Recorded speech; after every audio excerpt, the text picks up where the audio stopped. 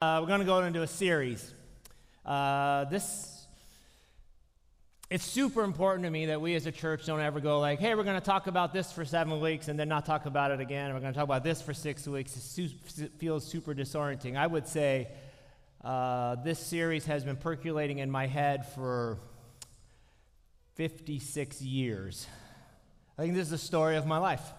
I think I have this phrase I say a lot. Younger Dale, which could have been last week. We're going to talk about transformation, how people change.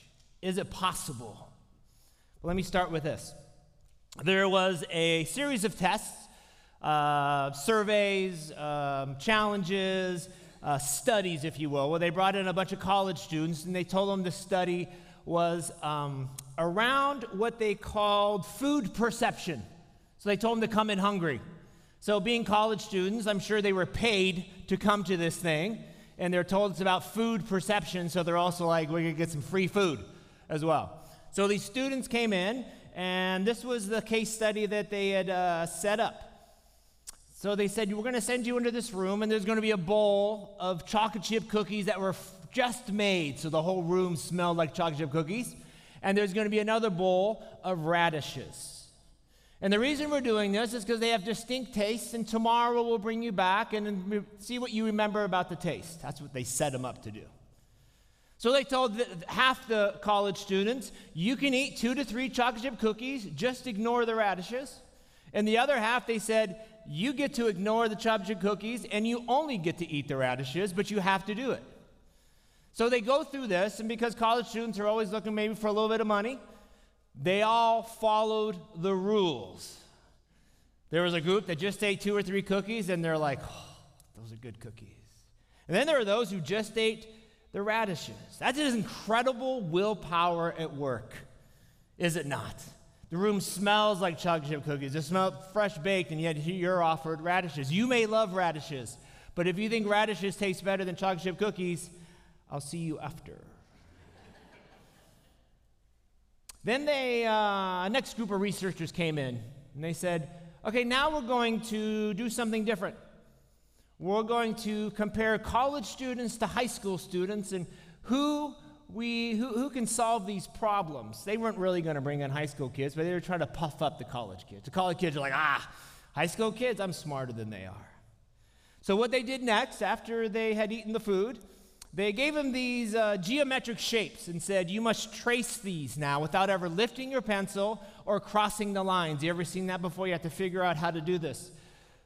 But the thing is, they gave them impossible shapes to trace. It was impossible to do what they asked them to do. What they discovered afterwards is that those who ate the chocolate chip cookies, on an average, spent over 19 minutes each person making up to 34 attentional attempts to do something that was impossible to solve.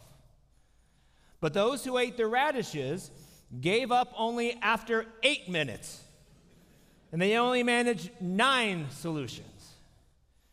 Why? Some of you are like, you see, I knew I should have eaten more cookies. What they discovered was the willpower or the self-control that they exerted in resisting the cookies is an exhaustible resource. Meaning, they had spent so much of their resource saying, I will not do this, that it actually took away from their ability to give extra time to solving this problem in their life. And to those who did not have to exert willpower or self-control, they just were able to eat the cookies, actually gave it more time. There was another one real quick in another study. People were asked to restrain their emotions while watching a really sad movie about sick animals. Like, contain yourself. Afterwards, though, those who showed less physical endurance than those who just let their emotions flow freely. Why? Because willpower in itself, self-control in itself, are exhaustible resources. And yet those are the things that we so often use in being strong, as we say, in being devoted, as we say, taking on the difficult things in life. So, it serves us well to be aware of that spot where self-control is exhausted, our emotions are spent, and we have lost sight of the path. Because it's in this spot where moral failure creeps in. Maybe it begins in private, but eventually it goes public.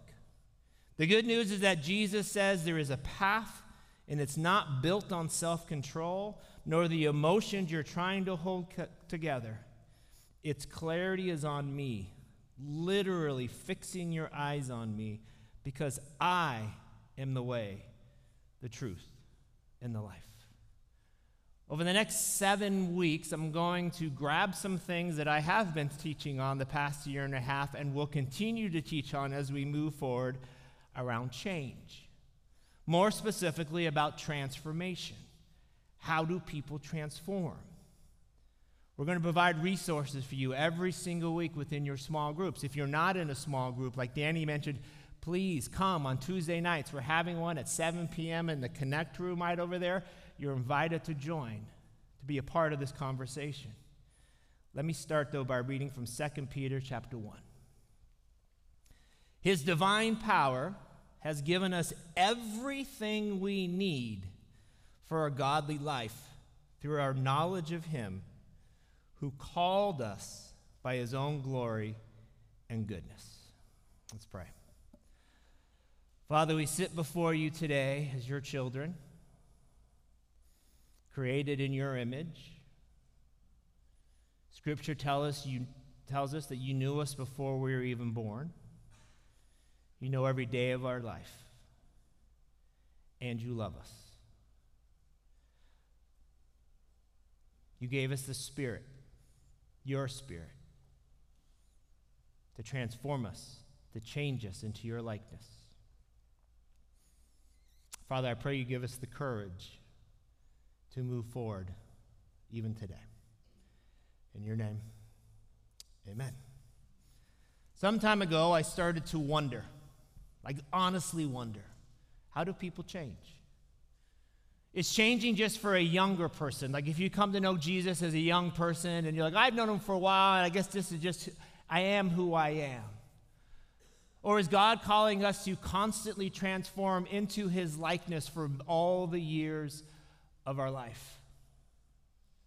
What I will tell you as your pastor, as your friend, who is now 56 years old, I had a significant thing unlocked in me about 4 weeks ago.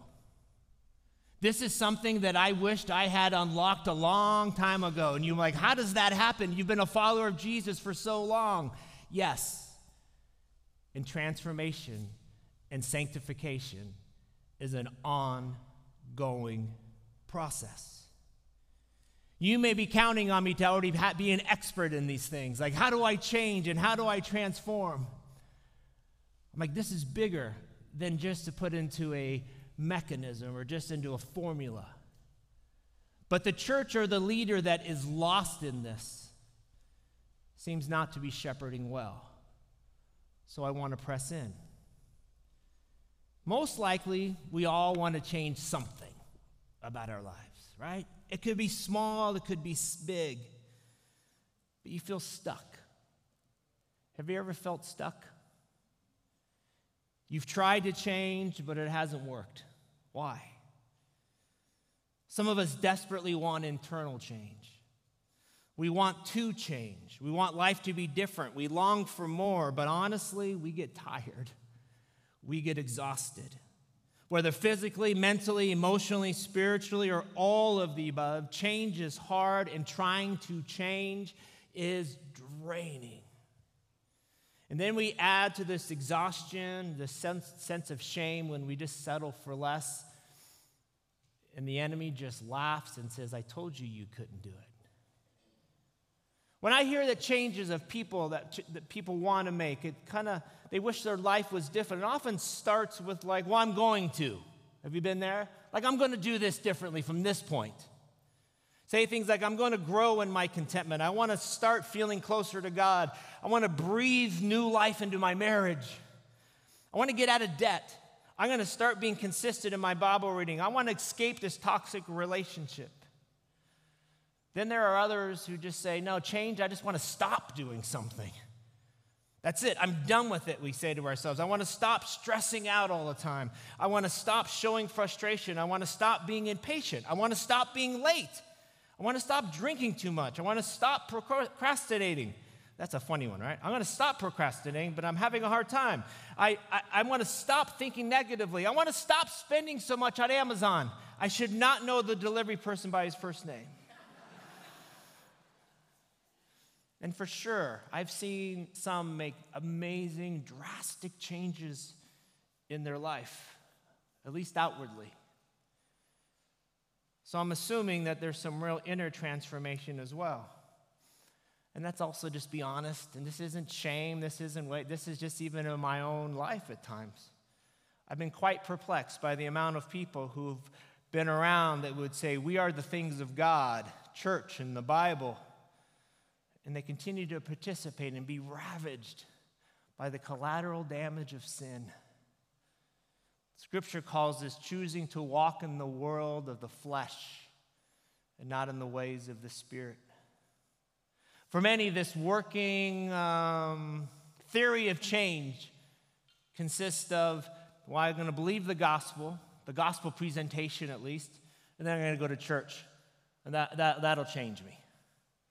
Now, don't get me wrong. I love the gospel. I love that by God's grace, he transfers us from the domain of darkness into the domain of death and into life. That his grace and mercy is a gift from him. And this beautiful thing happens in our identity through the gospel. When we die to our sins and become alive with him, we see these in Scripture all over the place. Let me just share a couple of them with you. I have been crucified with Christ, and I no longer live, but Christ lives in me. The life I now live in the body, I live by faith in the Son of God, who loved me and gave himself for me. Man, that is a beautiful union with Jesus, is it not? The logic of all these New Testament letters literally will say, like, the only way this isn't true is if Jesus goes back to the grave and stays there. Like, that's how secure this one is. Here's another one. Therefore, if anyone is in Christ, the new creation has come. The old is gone. The new is here. This one's really significant. In the original Greek, which this was originally written in, there's actually no verb in this. It literally reads, if anyone is in Christ, new creation. If anyone is in Christ, boom, new creation. The change in identity is real. But is it realized? We can leave here feeling motivated. Man, I'm different but are we realizing it in our life? You can do, and you often do, what you do because of what you think about you. So what are you thinking about you? The truth of you. You know those, have you ever been on one of those ropes courses? Somebody had this crazy idea where they put like cables in trees 40 feet up, and they're like, this will be fun. Walk around on these cables and show how brave you are. So I'd bring youth up to Hume Lake, and all these teenagers are like jumping from this and that, and it's obvious because they don't know how much you could hurt yourself. You know? Here I am up there going, whatever, and so they strap you in like this girdle kind of thing, you know, and then you have these ropes with clips, and you're clipped to this wire. And you're walking along, and there's this moment, though. You see, believing your identity is real and not having it realized means it hasn't been embodied in you. There's this point in a lot of ropes courses where though you have these ropes and you're clicked into this cable, you don't really believe in those ropes yet. If you did, you'd be a lot more confident. At least I would be. I'm like shaking and this and that. But then there's this point where they're like, just jump. And you're like, you're an idiot. No, you're strapped in, Dale. These ropes are there. Jump. And I'm like, no. But then you do, and you just swing out, and you swing back, and you're like, that was no big deal. But it was at that moment where those ropes, what they do for you is embodied. You're like, oh, I get it now. It is one thing to believe with all of your mind that your identity is changed. But the battle is whether it's realized or not. Whether it has made its way into the deepest parts of who you are. God desperately wants us to be like his son, meaning this: make what is now real about you realized. You're like, oh. So as you consider some of the messes in your life right now, consider who you are. Consider whose you are. Consider that Christ's resurrection is the guarantee that you too will be raised up one day. Consider that you've already been raised spiritually. Does that start to do something different with the messes that are in front of you? It's kind of like if you tragically were orphaned as a kid. And you spent time in a place without parents, and then you had very little, and then parents bring you in, and they adopt you.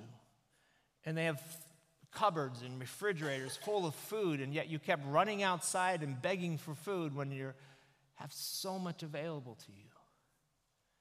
Your identity is real, but you haven't realized it yet. Let's go back to 1 Peter. Let me read a little bit more. Peter, who drastically changed in his life, writes this: his divine power has given us everything we need for a godly life through our knowledge of him who called us by his own glory and goodness. Through these, he has given us his very great and precious promises, so that through them you may participate in the divine nature, having escaped the corruption in the world caused by evil desires. For this very reason, make every effort to add to your faith goodness, and to goodness knowledge, and to knowledge self-control, and to self-control perseverance, and to perseverance godliness, and to godliness mutual affection, and to mutual affection love. For if you possess these qualities in increasing measure, they will keep you from being ineffective and unproductive in your knowledge of our Lord Jesus Christ. But whoever does not have them is nearsighted and blind, forgetting that they have been cleansed from their past sins. Peter is not making a comparison of people who knew things. In fact, he's saying, you have been forgiven, but you're blind if you don't add to these. Now, for some of you, maybe many of you, some alarm bells are ringing. You're like, wait. Is this like works? Is this works-based salvation? If I'm good enough, God's going to like me? No, it is not that. Some of you are like, do I get God's approval only if I do these things? No, it is not that. What is it? If it is true, as Romans tells us, that the same Spirit that rose Christ from the dead is now living in you, what do you think he wants to do? Like, think about it. I mean, literally think about that. Jesus Christ died, and the Spirit that rose him from the dead is now promised to you. He's in you. Is he like, hey, let's just hang out for a while and let's just dibble-dabble with this sin. It's no big deal. Or do you think he's like, let's grow. Let's transform. Let's be two people who God is. What do you think he's asking you to do? Really what Peter's doing here, which was so common in New Testament writing, is they would just kind of stack a bunch of things. Because it wasn't like you just go to the library and find Paul's letters. So they would read them out loud, and as a teaching tool, would do these things where they would stack them to help memorize them a little bit more. It's the same way he did here are the fruit of the spirits, love, joy, peace, long-suffering. He would stack these things.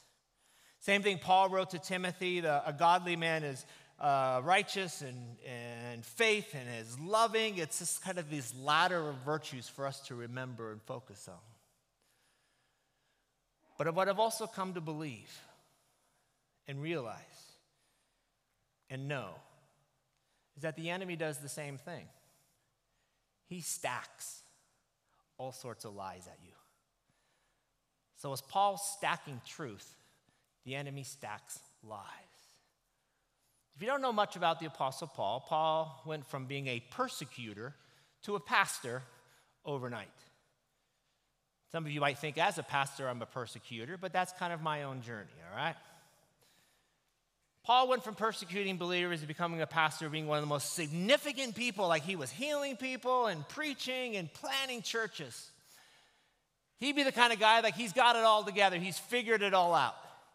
And yet that guy who had it all figured out writes this in his letter to the Romans. And this is in a version that's a little easier to understand. I don't really understand myself, he writes. For I want to do what is right, but I don't do it. Instead, I do what I hate. But if I know that what I am doing is wrong, this shows that I agree that the law is good. So I'm not the one doing wrong. It is sin living in me that does it. And I know that nothing good lives in me. That is my sinful nature. I want to do what is right, but I can't. I want to do what is good, but I don't. I don't want to do what is wrong, but I do it anyway. But if I do, he is out there. But if I do what I don't want to do, I'm not really the one doing wrong. It is sin living in me that does it. I've discovered this principle of life, that when I want to do what is right, I inevitably do what is wrong. Sounds like a 5-year-old, maybe. I love God's law with all my heart, but there's another power within me that is at war in my mind. This power makes me a slave to the sin that is still within me. Oh, what a miserable person I am. Who will free me from this life that is dominated by sin and death? Thank God. The answer is in Jesus Christ our Lord. So you see how it is. In my mind, I really want to obey God's law, but because of my sinful nature, I am a slave to sin. Some of you are like, what is that even about? So I have an updated version from author of Restore named Vince Antonucci. Taking the same idea, writes this. I don't really understand myself, but I want to do what is right, but I don't do it. I tell myself not to yell at my kids, then I hear someone yelling at my kids, and I realize it's me. There's something wrong inside of me that leads me to do what I don't want to do. I tell myself, whatever happens, I will not deviate from my diet. I promise I will not make any exceptions, and then I find a piece of pizza in my mouth. What a miserable person I am a slave to pizza. Because I try to understand this power that makes me a slave to sin, I suddenly have a realization, I am now eating brownies. I am a slave to pizza and brownies. I have discovered this principle of my life, that when I want to do right, there's always something wrong for me to look at on the internet. I don't want to look, but there's something in me that does it anyways. When I'm about to tell my wife that she's just like her mother, I know, that one hit. I know what I am about to do is wrong. That's why I decide not to tell my wife she's just like her mother. Then I find my mouth opening and the words coming out, and I hear those words. They sound like, you are just like your mother. It is sin living inside of me that does this. Who will free me from this life dominated by the dumb things I keep doing? One thing me knows for sure, it's not gonna be me. Because self-control and willpower is an exhaustible resource. And the enemy wants to tell you to quit, to stop. But what if we had a plan of attack? What if we decided enough is enough? You see, Paul's suggestion here is not to just try harder, but to train. He writes this: do you not know that in a race all the runners run, but only one gets the prize? So run in such a way to get the prize. Everyone who competes in the games goes into strict training. They do it to get a crown that will not last, but we do it to get a crown that will last forever. Therefore, I do not run like someone running aimlessly. I do not fight like a boxer beating the air. Training for some of us feels like, oh, what is this? These rules is like, it's reality. In his book, Spirit of the Disciplines, Dallas Willard writes about this golden triangle of transformation, some ideas around it. And as I looked at this, and some of my friends who I've been working with on this for a few years now, want to propose to you kind of a similar but different triangle in proposing a theory of how people transform. And it's from this that our next 7 weeks are based off of. The idea is this: transformation comes with the Holy Spirit at the very center of our lives. The 3 elements that are included in this transformation process is truth, it's community, and its practices. As you look around the triangle, you'll see a few different things. You'll see truth. Truth that comes to us from Jesus. Jesus is truth. I am the way, the truth, and the life, he says. No one comes to the Father except through me. To the Jews who had believed him, Jesus said, if you hold to my teaching, you are really my disciples.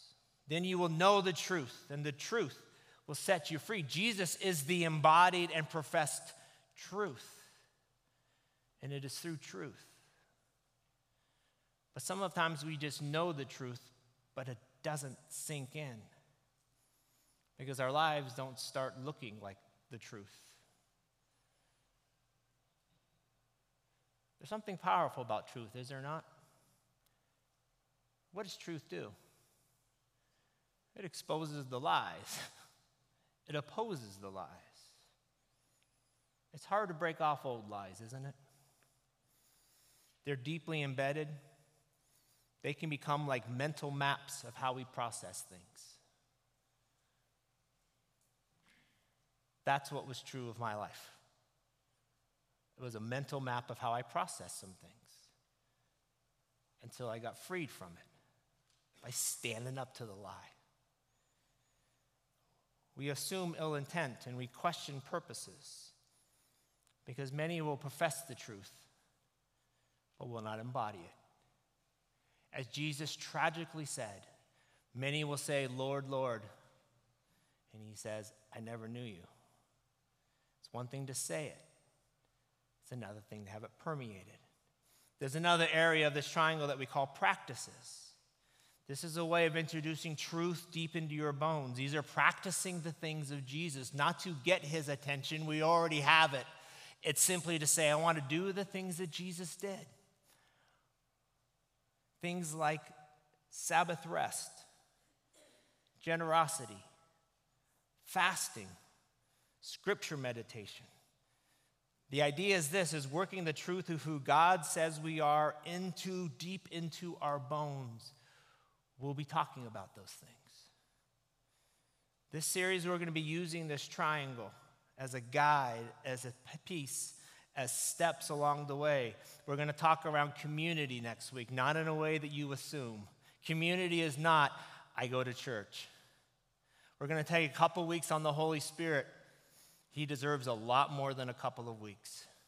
Some of you are like, when I say, hey, we're going to talk about what life in the Spirit means. Some of you have these internal alarms. You're like, oh, no, we're not going to do that, are we? Whatever that is. And some of you are hoping I go so far down this path, it's probably going to be somewhere in the middle, just so you know. Let me give you a hint. I believe the Spirit of God is alive and well and active. There's no way, like I said before, you can applaud or not applaud. The same Spirit that rose Christ from the dead is inside of you, and he just wants you to be stoic. There's no way. It doesn't mean you have to lose your mind. It doesn't mean it has to be theatrical. But there is no way God is in you and goes, you just be you. We'll get there. For today, quickly, I want to propose this to you. To try is to attempt to do the right thing by exerting effort in the moment. But to train is to commit to implementing strategic habits from a vision of what is possible. What has God told you? This is what's possible.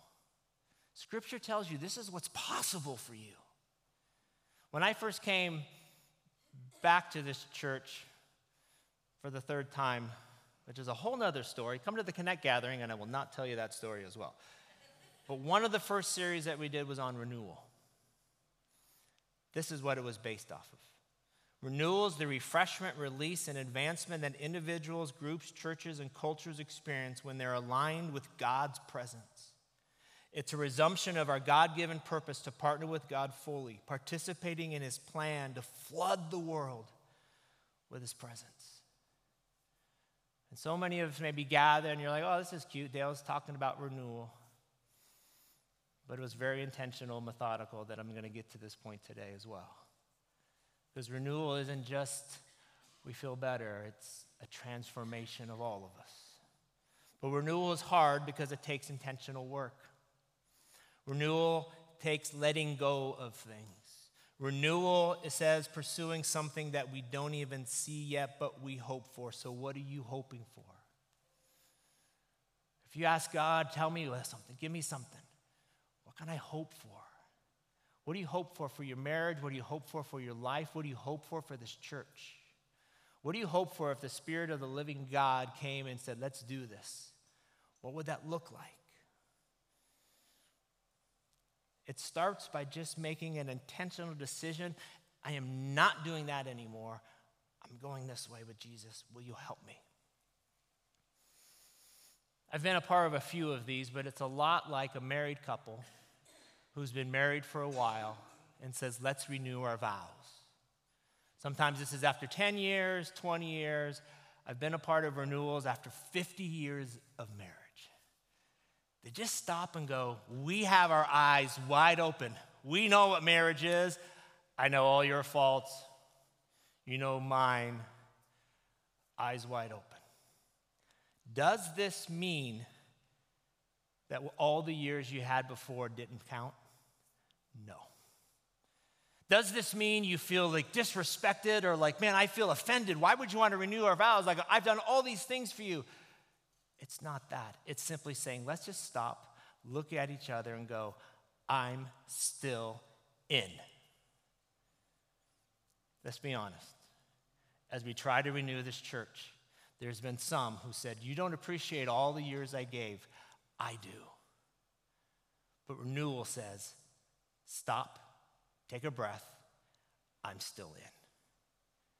A renewal of vows, a renewal of purpose. It happens in your marriage. It happens in your life. It happens in who you are with God. Because willpower or self-control alone is a source of our courage or confidence. We get exhausted. We get frustrated. We get shamed. Because the enemy does repetitive stacking lies against us. As I close, let me just read this to you from Paul once again. Think about this through the lens of our church. Think about this through the lens of your own life, of your own walk with God. Do not conform to the pattern of this world, but be transformed. How? By the renewing of your mind. Then you will be able to test and approve what God's will is, his good, pleasing, and perfect will. When we renew our mind, we then see. He invites us to be transformed. Why?